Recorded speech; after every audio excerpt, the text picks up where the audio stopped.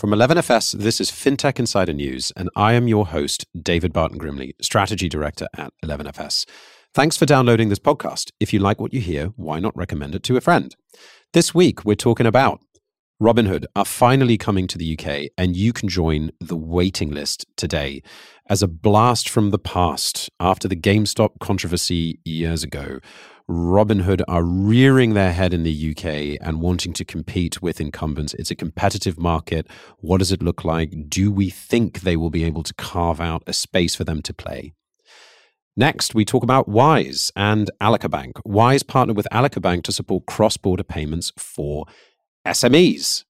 Cross-border payments are a huge issue for SMEs all over the world, and it is a massive barrier to growth. We discuss how important it is, how costs can be reduced, and what Wise are doing. And finally, NatWest have launched a new board game to help tackle modern scams. Yes, that's right. A bank has decided that its next product is going to be a board game, and maybe, just maybe, you might want to go to a branch to go play it. We'll get into all this and much more on today's show.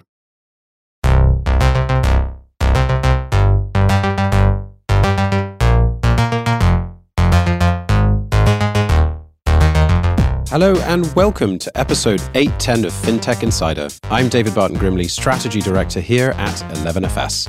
I'm joined this week on FinTech Insider News by some great guests who are here to break down this week's biggest stories in FinTech and financial services.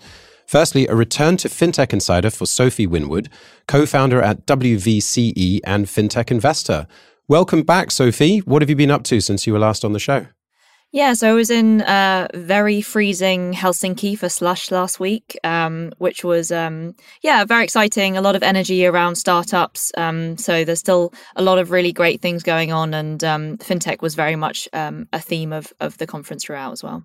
Awesome. It's great to have you back. And we're also delighted to see the return of Roisin Levine, head of UK and Europe at Wise Platform. It's been a long time coming, but finally welcome back. Remind our listeners who you are and what you do.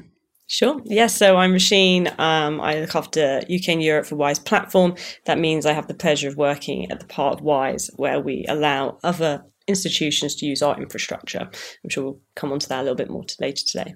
Awesome. And last but not least, a big FinTech Insider hello to Oliver Smith, Managing Editor and Head of Content at AltFi. It's great for you to join us, Oliver, as we're rapidly approaching 2024. What's been your story of the year so far, would you say? I don't know if a story of the year, but definitely trend of the year has been a repeat of last year, really, profitability. Fintechs searching for revenues and profits and moving towards more profitable sectors. So like B2B is very much front and center, moving away from the more glamorous but less profitable B2C sector. That's been, I guess, the big trend of the year for us. Yep, and I think we're going to be discussing some B2B stuff on the news today, so that would be great. And with that, let's jump into the news. So our main story this week, Robinhood brings its stock trading platform to the UK. This one's from TechCrunch. Early access to the platform via a waiting list is now available in the UK with a full rollout planned in 2024. They launched a waiting list in 2019, but abruptly pulled out of the UK in 2020 without reason. Robinhood have been the subject of many controversies in recent years, as questions around their customer care mounted following a high-profile suicide case in the US. However, in 2021, they launched their IPO as their monthly users spiked to 21 million throughout the pandemic. I feel like this is a bit of a blast from the past. I mean, a lot of our listeners will remember some of those controversies from the GameStop bubble. In fact, I'm sure some of us have even invested in that bubble as well, particularly our US audience. Oliver, I'm going to come to you first. Should we be excited about Robinhood coming to the UK? It doesn't feel very exciting, does it? It feels like a little bit too little too late, maybe, for just a vanilla trading platform. I'm curious to see what they come out with. But certainly they have missed, I guess, the exciting opportunity to be a first mover. So now they've got to bring something different to the market. And in the US, they do have, some offerings that aren't as common over here, whether it's options or margin trading. But that opens even more questions about what that looks like and what the regulator makes of what they're doing. So I'm curious. Wait and see. But I can't wait to see what they come out with. And Sophie, what do you think? I mean, how are they going to compete with that really competitive landscape? We've got free trade, we've got Lightyear, we've got Hargreaves Lansdowne, and I'm sure all sorts of others out there. Why do this? Where do they see the gap in the market here? Yeah, and I think what's interesting about that is that those players are struggling as well. And, free trade recently raised at 60% below their previous valuation. And so these companies that have, really thrived in COVID, where there was this, meme trading, and there was people who were sitting around and wanted something to do, that isn't the case anymore. Although the market is still relatively underpenetrated compared to the incumbents, so there is still room to grow. But given that the competitors aren't thriving in this environment, it is an interesting move. And I wonder if, given the performance of Robinhood's stock price on the stock exchange, that they needed this international expansion story to kind of at least fuel the idea that they are growing. And then, we'll have to see how they compete, because it is essentially the same offering, unless they start doing crypto, which free trade doesn't offer at the moment. And I guess in some ways they can ride on that brand. I mean, everybody knows about them. I mean, even though we haven't had access to them here in the UK, I'm sure there'll be a market of people that would be, really happy to immediately open an account and start trading. And I guess with all of these providers, there's the community that sits around it as well. But I think the almost sort of bigger question is do we think they have resolved some of their issues in the US? Oliver, I suppose over the last couple of years, they've been on and off the news, right? Quite a lot as a result of GameStop and all sorts of other bubbles as well. As you and AltFi have been tracking them, I mean, what have you seen? Have they fixed some of these problems, do you think? I think they've certainly reined in the tendencies they had early on to move fast and break things, and maybe not spend so much time thinking about, their customers and actually what impact they were having. But at the same time, that is what makes Robinhood, and that community is what led them to where they are now. I guess the question for the UK is, are their natural customers still waiting for them to arrive, or are their natural customers all on the other platforms that are available? I suspect the latter, which raises the question of who their customer base will be when they arrive in the UK. As Sophie was saying, the incumbents still have vast control over this market. So there's a big opportunity there for a more serious professional player to maybe break in, but that isn't Robinhood. So what I don't really know what they're gonna do. And I think just to add to that, I think what's really interesting is both Free Trade and Robinhood initially were doing this sort of very day trading, sort of quick wins, when really the opportunity is this massive generational shift of wealth. And so you saw that Robinhood actually just launched a retirement product. And so I think the real opportunity here is actually amassing some of that wealth in other more long-term products where the AUM is also bigger. But that takes trust, that takes, building up a customer base that has that wealth on hand. And that can't happen overnight. So it'd be interesting to see how they navigate that.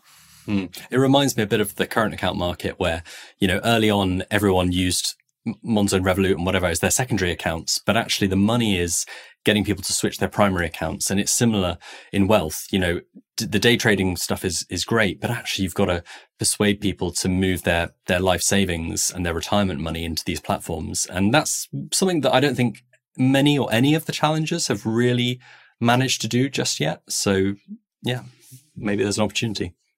And we do know that there is that huge gap in the market in the UK. Well, I suppose a gap in the amount of money that people are saving for their retirement. So in theory, there is something there. But yeah, as both of you say, there's definitely a brand perception issue and a competitive issue.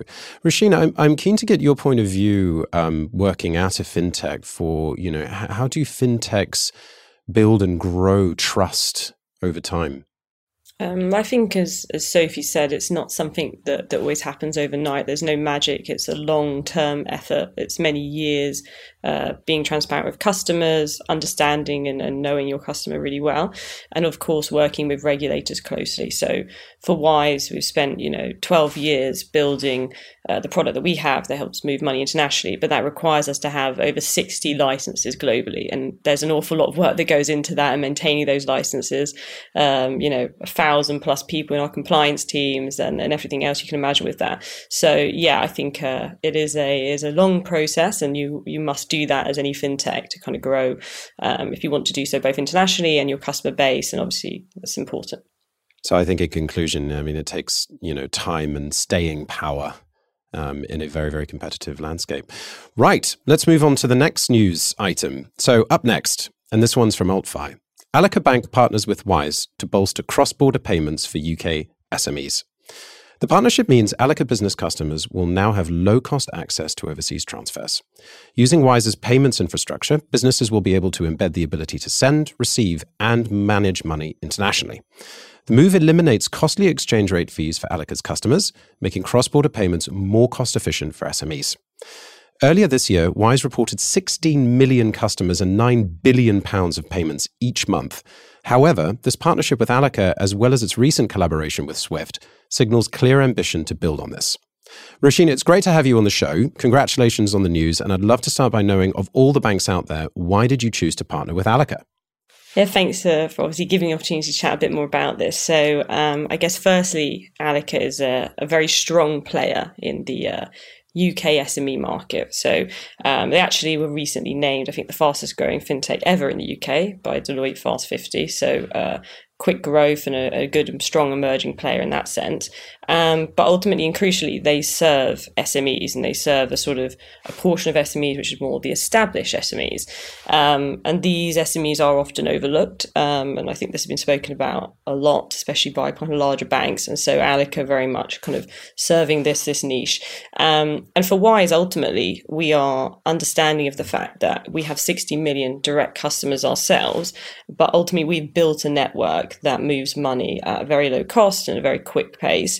And for us, Wise Platform, so the part of Wise that I work within, is all about actually allowing other institutions to leverage that infrastructure. So for Allica, it's allowing their business customers to be able to make international payments using the rails that Wise has kind of established and built in our network, to be able to have the same experience that we allow our customers on wise.com.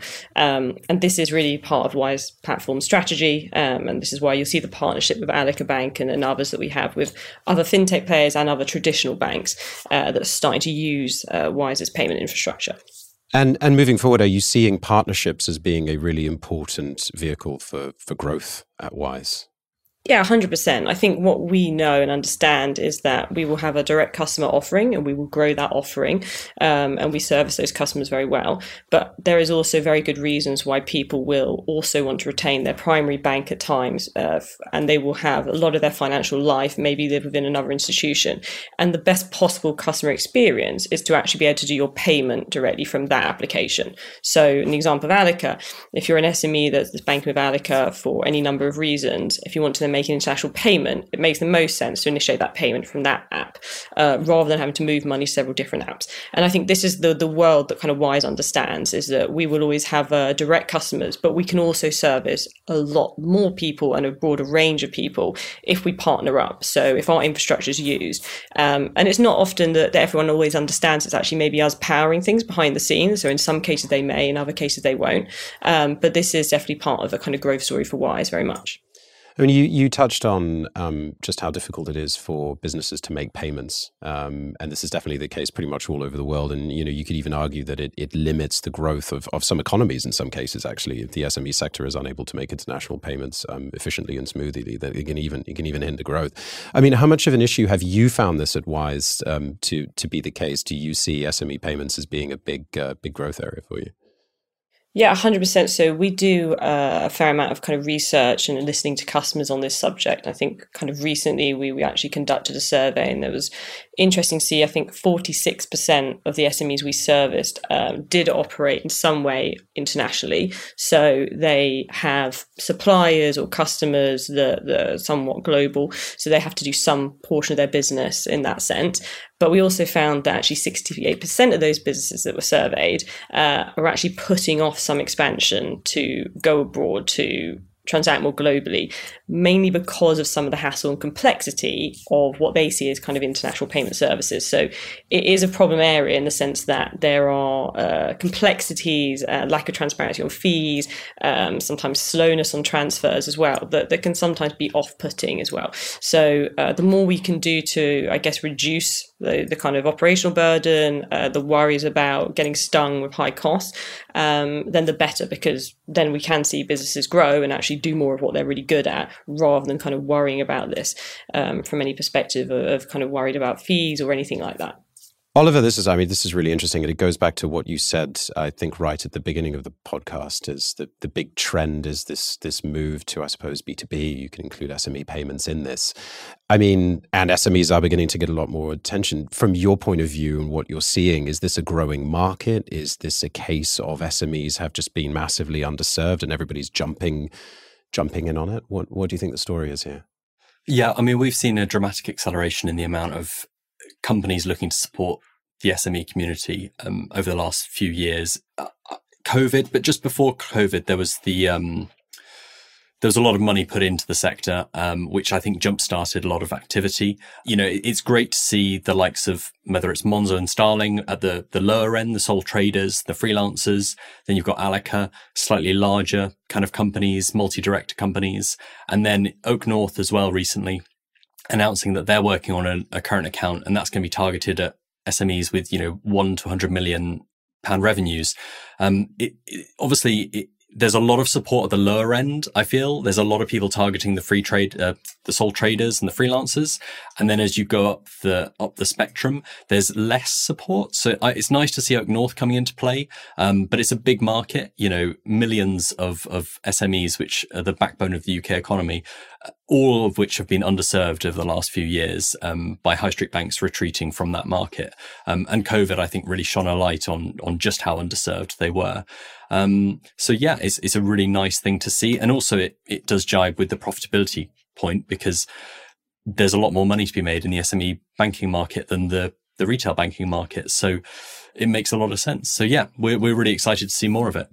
Sophie, from your point of view, I mean, if you're, you know, thinking about making investments into this space, where would you say the saturations are beginning to take place and the gaps that might exist in the SME market? Yeah, I think as Oliver was saying, the sort of current account and banking is becoming saturated, which I think is a fantastic thing, to be honest, because I think it should have been there slightly earlier than it is. And now we're seeing really exciting innovation on all aspects of the products. I'm going to shout out one of our portfolio companies, which is a company called Ember, which does accounting, but on a tax-first approach. So really enabling you to sort of take all of those burdens. When you're starting off a business, all you want to do is run the business. You don't want to do the accounting. You don't want to set up a bank account. You don't want to do the HR.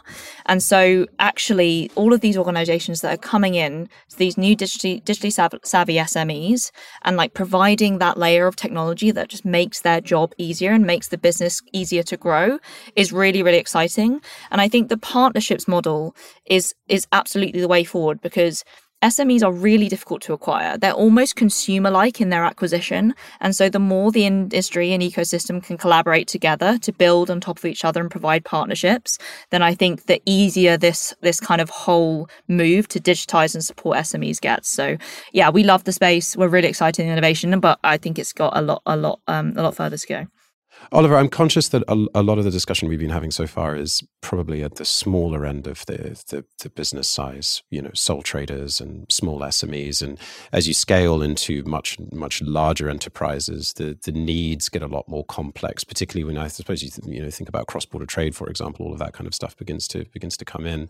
I mean, how do we really begin to scale these services into much larger enterprises? And are you seeing that sector grow? Yeah. So I think the reality is that certainly on the sort of sole trader and freelancer side of things, the requirements are not dissimilar from consumer banking. But as the size of the company grows, the complexity grows, and the requirements, increase exponentially. So that's why the incumbents, although underserving the community, have dominated until now, because they're the only ones that have been able to offer the kinds of complexity that these businesses require. But we're seeing a lot of activity on the larger scale. So working on back end, kind of boring back end stuff like treasury management, which is not something that Monzo, Starling, or maybe even Allica Bank would get involved with. But as you go up the spectrum, the likes of Oak North have to be thinking about that. What is their offering to deal with that, or expense management among, not just dozens but hundreds of employees. So yeah, the problem does get tougher and tougher, but it's great because there's some new companies coming through. There's the likes of Treasury Spring is a good example, who are working to solve these problems. And I'm excited to see what happens in that space over the next couple of years, because I think it's going to get a lot more exciting, and hopefully there'll be some more solutions there for those larger SMEs. I think just to add that, I actually got interviewed for a Sifted article at the start of the year about what areas I was excited about in fintech, and this was the area that I quoted, because I think what's interesting is because the SMEs are more digitally savvy and the sales cycle is a lot shorter, it is actually quite a quick win. But that sort of, you are then dealing with a more complex product and a longer sales cycle, which those two in combination make it more difficult, but then you get rewarded with a larger AOV and the ability to grow into it. And I think that's a really interesting opportunity for venture. If we can maybe put aside the profitability thing for a second and actually fund these businesses to build great technology that can then, that will take a bit longer to build, it will take a little longer to sell, but actually the opportunity is huge, then I think that could, I think there's some really interesting, and Treasury Spring is a great example. I'm curious, actually, from either of you about this, building more focused services, because actually the difference between a sole trader and, a company that's turning over £100 million a year, for example, is so fundamental. And if you look at a company like Oak North, Oliver, you mentioned that they're supporting all of those different types of businesses. I mean, do we think that there is more space to be developing more focused services, maybe like, Roisin, what you guys are doing at Wise, for example?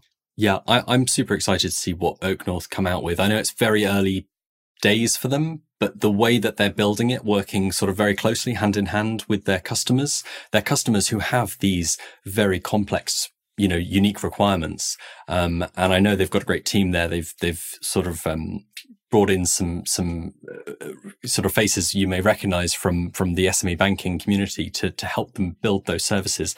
I can't wait to see what they come out with. Obviously, they're supporting a very small number of customers, and this isn't going to be a mass market sort of thing.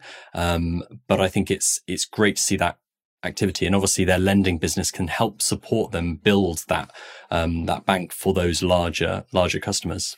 Roisin, I want to give the last word to you on this topic. What's next for Wise? Any inside scoops? I think it is based on kind of the conversation we've had today about the partnership with Allica. I think what you'll see is we'll have more of these kind of partnerships. So we're often known as kind of partnering with many of the digital bank players. So I think some of the names that people are familiar with, things like Monzo and N26, that we kind of power, and they use our APIs to provide a payment service. But I think you kind of touched on it earlier. We announced a collaboration with Swift, and I think what this means for us is that we're able to more easily integrate with much larger banks. So larger banks generally use Swift as their way of messaging, initiating payments, and this is why we're looking at that as an area. So more of that, I suppose, from Wise. All right. On that note, we're just going to take a quick pause here. Back shortly.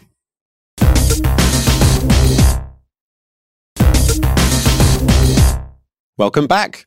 Before we get back into the second half of the news, a note to go to check out our most recent FinTech Insider Insight show. We take a look back to an episode from 2021 where David M. Brer, CEO at 11FS, discussed the future of Australian fintech. He was joined by a panel of expert guests from FinTech Australia, Revolut Australia, and Tier 1 people.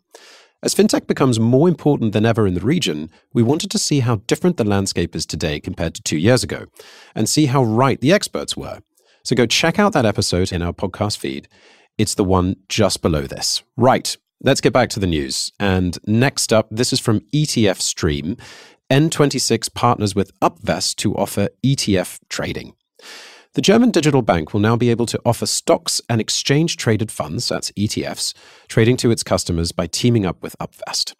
According to the reports on ETF Stream, Upvest will provide licenses for securities, brokerage, and custody as part of a compliant investment infrastructure. Upvest are hoping to compete with Revolut having launched their own $1 trading platform earlier this year. Meanwhile, N26 have been scaling back their banking services, most recently in Brazil. And just actually on that point, what are N26 actually doing here? So they have pulled back from Brazil after being there for less than 2 years. What do we think, Sophie, what do you think N26 are actually doing here? What's their strategy? I mean, I think they're following a similar path to Revolut, really, which is the kind of diversification of offerings across a platform to be the financial super app. That was me, inverted commas, because this is a podcast, you couldn't see me do that. And I think also there are two vectors to expansions. There's grow your customer base geographically, or there's like get a larger share of your wallet of your existing customers by offering them different products. And actually, if you're a tech company and you are, really having to rationalize your cost, it is better to partner with existing companies like Upvest to offer additional products rather than completely enter a new market where you have to hire new people and go to market and marketing. So I imagine there's a bit of a reaction to the market. There's a bit of look at what Revolut are doing, let's copy them, but also kind of just making sure that they're thinking about how we grow this into more than the banking app. And they just got 30 million euros in investment from BlackRock. So following that logic, it might make sense that actually, look, let's just grow in a much cheaper way, as you mentioned. Oliver, your thoughts on this? It seems to be a very competitive market again. A little bit like the previous example we were talking about with Robinhood, if everyone wants to become a super app. But what's going on here in the industry? Yeah, everyone wants to be a super app. Moving to wealth for more, as Sophie said, share of wallet, more revenue. It's a strange move. Obviously, competing with Revolut, who also, I believe, use Upvest to do their own fractional ETFs and European stock trading. So it's like the same product just offered through a different service. Really, really strange. I guess there's this broader trend of fintech was originally about separating all these services down to their individual pieces, and now we're seeing them all be rebundled back up together. And N26 is kind of following that playbook, but kind of a bit late to the game because Revolut got there first, and N26 has had its problems at home and with expansion in Brazil, as you say, but also, the UK start-stop and then being limited on customer growth. It's a really strange one. And I think there's also a question here around N26 positions itself as quite a serious, primary account. But it's now offering equity trading alongside that. And there is a kind of a slight conflict there because you've got a risk product sitting next to your savings account. I remember when Monzo, let their customers directly invest in their crowdfunding round through the Monzo app a couple of years ago. There were these questions asked, which is, should you be allowed to transfer, your paycheck that's just landed in your current account straight into a high risk equity investment? I think, for Revolut, most of us view it as a secondary account, so maybe those same concerns don't apply. But with N26, it does worry me slightly. How are they going to message and manage that in a way that protects their customers and doesn't encourage, day trading on the end of the month when you get your pay slip? We'll see what happens there. But it is a strange play. But then again, N26 is a bit of a strange company. Is it just the case that maybe trading is a little bit cooler, Sophie? I mean, why can't N26, for example, just offer pensions, I think we should make the differentiation between day trading and stocks and ETFs here because they are different products. And I guess the slight counter I would say to Oliver is that, actually there is a big push to get more people investing. Yes, a lot of people might say, but they might not start investing until a lot later. And actually, if they just put it in like the, FTSE 100 tracker, like that, they could accumulate quite a lot of wealth just by putting a small amount of money in each month. And so I think the kind of ETF side is it's supposed to be a huge and growing market, and it's not necessarily high risk. A lot of the times it's not. It's actually lower risk. It's usually a basket of stocks, lower cost, and it's a way of amassing, investing and amassing wealth. So as long as there is an education piece alongside of it, then I think actually exposure to these sort of products is potentially a good thing. And so in some ways, this is very much unlike what Robinhood are doing. This is a different proposition, maybe for a different type of customer. And in some ways, it supports maybe the closer link with current accounts.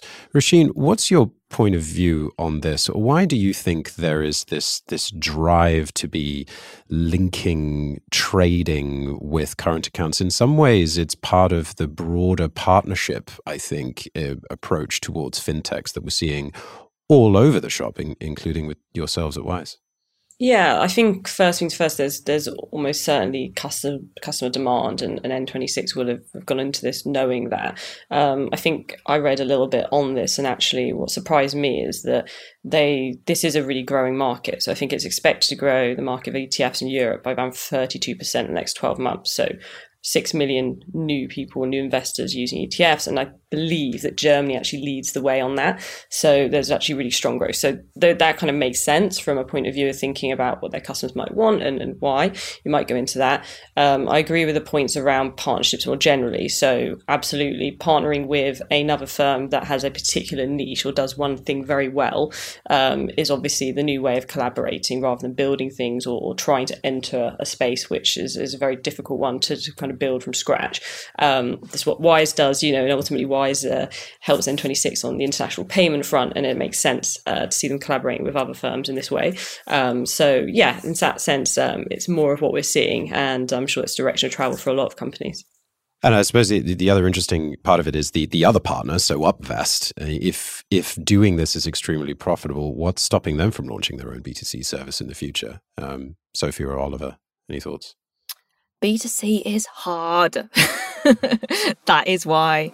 Why would you want to go through that? It's a different business model. You have to build a brand, like marketing, growth, blah. Like if you have a product that you can offer and instantly switch on, it's bad. I don't know how many customers N26 has, but that many customers and that suddenly have it and using it, like, yeah, I'd take that path every day.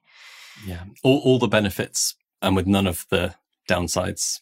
Cost of acquisition is just so expensive, isn't it? It's crazy how many fintechs go out of business just because of the extremely high, sometimes hundreds of dollars to acquire a customer that may or may not take on and purchase profitable services. All right, moving on to the next news item. Adyen to act as Klarna's acquiring bank, and this one is from AltFi. The agreement will initially cover the North American, Europe, and Asian markets. Klarna customers will be able to harness Adyen's technology to improve the payments process. This is seen as a big step towards Klarna optimizing its shopping services as it rolls out new tools to support creators and retailers run successful e-commerce stores via its website. It's another sign that Klarna are actively moving beyond their buy now, pay later offering. So, I mean, we've been talking about Klarna so much on this podcast, and I'm sure the entire industry has been following what they're doing. So we'll talk about them and what their strategy is in a little bit. But let's start with Adyen. So Adyen have been very busy this year. They recently acquired their UK banking license. Oliver, so do you think Klarna is just the first of many high-profile partnerships to come from them? Well, hopefully, for Adyen's sake. I mean, they've had quite a tricky stock market time this year. In August, their share price more than halved after their earnings disappointed, and there were concerns around their valuation. So they need these big client wins to restore investor confidence, and I think they're getting them. If you look at some of their recent wins, it's good to see. The question is, can they keep going? Can they keep that pipeline coming along, and kind of what volume of payments are they going to get from Klarna? I guess I don't know the answer to that question, but maybe we'll find out at their next investor call or results. But yeah, no, it's great to see them, coming out with these partnerships. And do we think, Sophie, to come to you, do we think this legitimizes Klarna as a fintech beyond BNPL? I mean, we know that for a very long time now they've been trying to push beyond the basic BNPL services. BNPL has got a lot of negative press over the course of the last year, and they're becoming, like everyone else, guess what? A super app, or trying to. Does this help to just partnering with an acquiring bank basically help them bypass, getting their own licenses and allow them to diversify? Yeah, I think given the kind of power they have and position they have at checkout with buy now, pay later, paired with the regulatory scrutiny they have come up against, which we have talked about at length, actually doing the buy now, no buy later, and kind of being able to monetize that, I think is a really smart move, because you keep your place in the checkout, you diversify your revenue streams. The buy now, pay later revenue streams, they become less important and they are quite risky, and so diversifying away from that is a good thing. Absolutely. Roisin, I'm keen to get your view on this from a payment process. So I suppose the idea here is that we're talking about a simplification of the payment process. According to Adyen's website, a local acquirer can reduce payment refusals. So they have lower fees, higher authorization rates, and they can settle payments faster. So I suppose this partnership makes it much easier for Klarna to process transactions. It's a much smoother customer experience. It makes them more legitimate in the market. What's your point of view here? I think that from my understanding as well, this is a collaboration that's been going on for some time, but it's just a new kind of aspect to a partnership they've had. So I think that Adyen have offered to kind of Klarna product through that way around, and then now it's actually, I think, Adyen helping Klarna, and that's side of the acquiring. I guess the interesting part is kind of as mentioned. I mean, Klarna, the growth and the amazing stats I've seen as well on kind of what's happening with them. So 150 million consumers using Klarna products. I mean, 500,000 retailers. These are obviously really interesting numbers, I'm sure, for any partner. That's very exciting. So from Adyen's point of view, you can see why they'd like to partner in this aspect. And then, I think the other sort of exciting parts around Klarna's business is what they can do next. So moving away from just that buy now, pay later space, their app, what information they understand, how they can, help people shop in this different way. And I think this is clearly the future and how they're evolving. I think, to be honest, that's maybe the part that's most interesting. Yeah, and with that scale, there's a lot of profit, I guess, in cross-border payments. In that sense, and you alluded to it there in the sense that Klarna are almost trying to become the front door for shopping, full stop, on the internet. Oliver, coming to you on this, having tracked Klarna over the last couple of years, what are they trying to do here? Where really, what does the front door of shopping actually look like for Klarna, do you think? Yeah, I mean, I think this partnership is really interesting because it's kind of like they're frenemies. They both want to be the checkout provider, but the reality is that consumers want the buy now, pay later option. So it just makes sense to let Klarna kind of be that front end piece, and then Adyen can worry about doing what its primary focus is, which is the payments at the back end. Klarna has, changed and evolved over the years. They've been very app centric, but more recently, they just want to be the way you pay for everything, whether that's today, tomorrow, or split over 3 payments in the future. And I agree with some of Sophie's points about, they want to diversify away from buy now, pay later because of the risk that is around that topic and that sector. And I think they're doing it really well. I use Klarna all the time, whether I'm paying now or paying later, because my details are all there already. It makes perfect sense. I don't use the app, but that's for a slightly younger generation. So yeah, it's great to see this kind of piece between these two companies who otherwise may be competing at checkout, but they really don't need to, because they can both focus on what they do best, and work together. So yeah, I think it's a great example of a really good partnership. And BNPL is risky, as you said, Oliver. But Sophie, why not just be the best at BNPL? Why not just do BNPL? Why try and become this super app? We've got a high interest rate environment. You can make more money out of BNPL, whether or not that's ethical. Let's talk about it. I mean, why not just be BNPL? I think kind of what Oliver was saying around the regulatory environment, and we've seen a lot of, that actually hasn't come to fruition. I know that the UK was really sort of kicking up a fuss and going to apply a lot of regulation, and Klarna said, fine, we'll leave. And then they sort of rolled it back. But I also think that The interesting thing about Klarna, and they've done a lot of work around sort of applying AI to their data and being that sort of like personal support at checkout, is that now they have this. The Wedge product was buy now, pay later. It was innovation. It was it needed at the time, and customers loved it. But now you have that really interesting position. Why not use that to embed further into the checkout, or to use that data to support customers in their shopping experience more? And if you're the CEO of that company and you see that opportunity and you're already there and you're getting pressure from the regulator, I think as a shareholder of that business, I would want them to diversify away from that. Comes back to data, doesn't it? We've got all of this wonderful data, as you say. I mean, there's so many other companies over the years that have tried to do that. I mean, I remember Groupon, for example, years and years ago.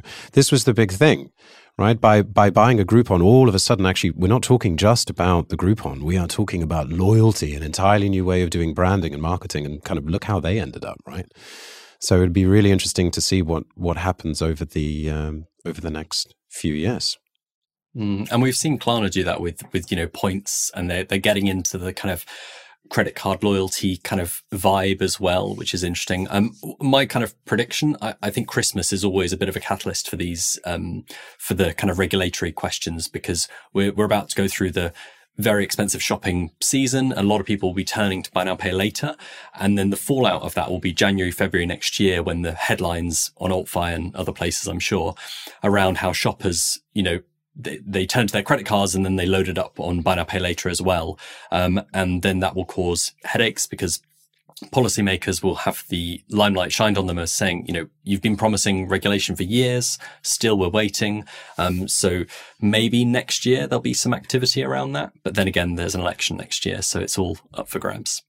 Let's wait and see how it goes. All right. Now on to our next segment, Big Click Energy. And I always have to be careful how I say that. A quick look at some of the more click-worthy news this week. And this one is from FinTech Times. Wave and Gravy. I think that's Gravy. That's GR4GY. I'm going to say Gravy. Wave and Gravy bring pay-by-bank solution to merchants across Australia. Open banking provider Wave and payments company Gravy are teaming up to roll out the new payment service to thousands of Aussie retailers. Pay-by-bank means merchants bypass any surcharges and eliminated third parties or the sharing of card details. Ben Zill, CEO of Wave, says for too long merchants have been held to ransom. The technology now exists to offer seamless, fast and secure payments without the ridiculous cost. Australia is one of the earlier adopters of open banking regulation, with its open banking regime launching in July 2019.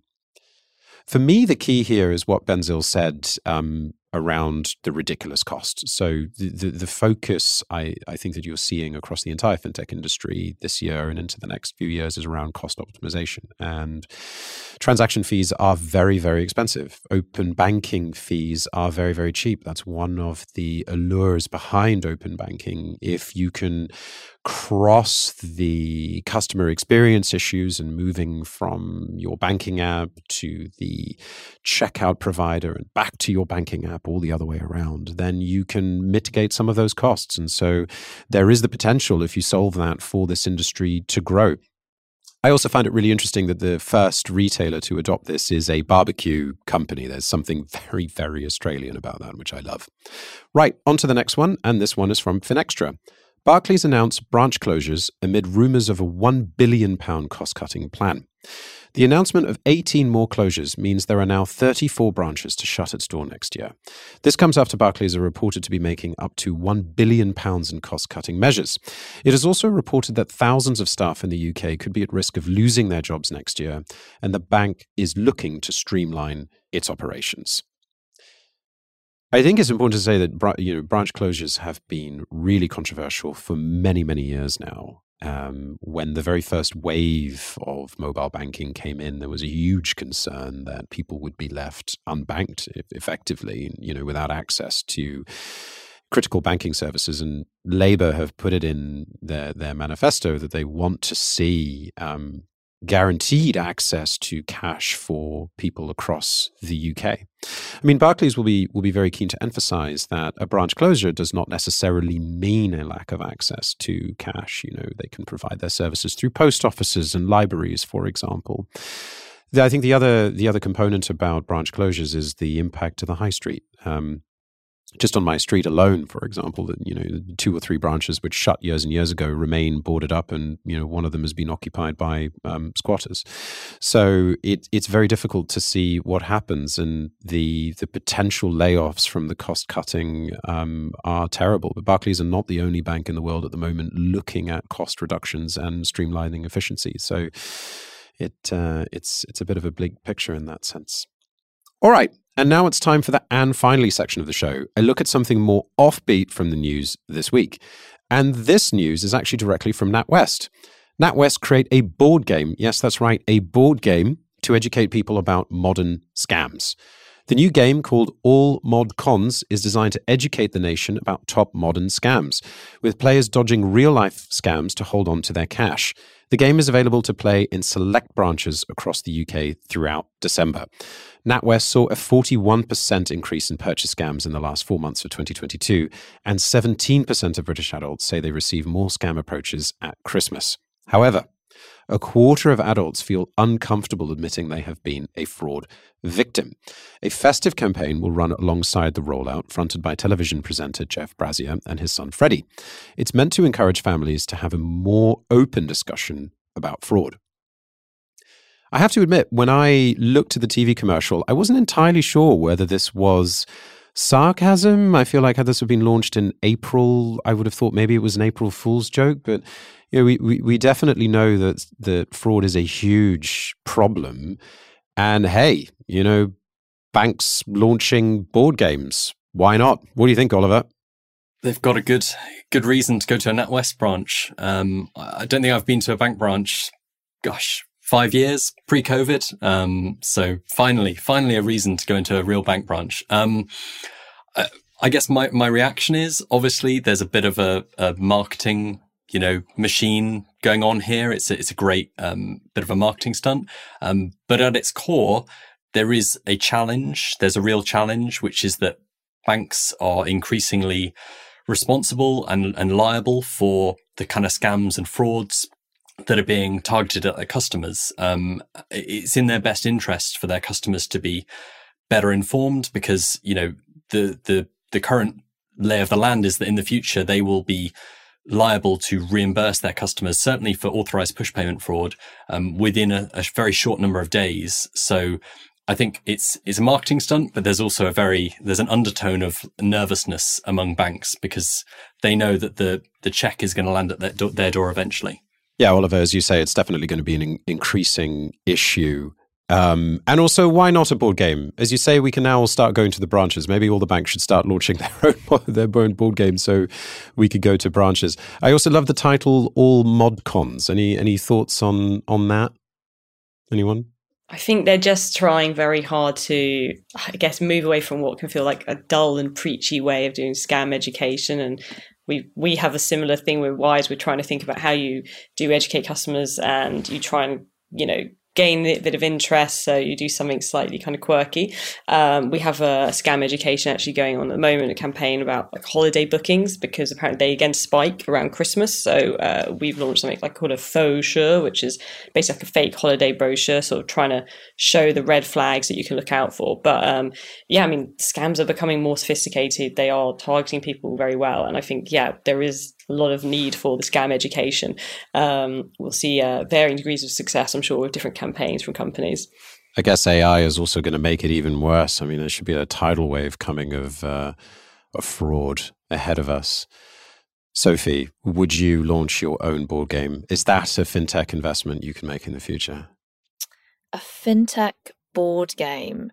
I mean, would everyone in this call buy it? There are a lot of fintech nerds in the world. I feel like, it could explain, what about a board game that explains the payments flow and acquiring bank and yes. And then we could all Snakes and Ladders. That could be the new Snakes and Ladders. Figure out how the hell it works. That'd be great.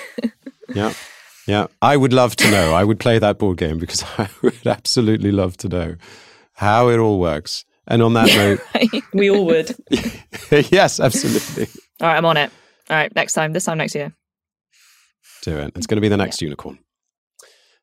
And on that note, Thank you all so much. That wraps up this week's FinTech Insider.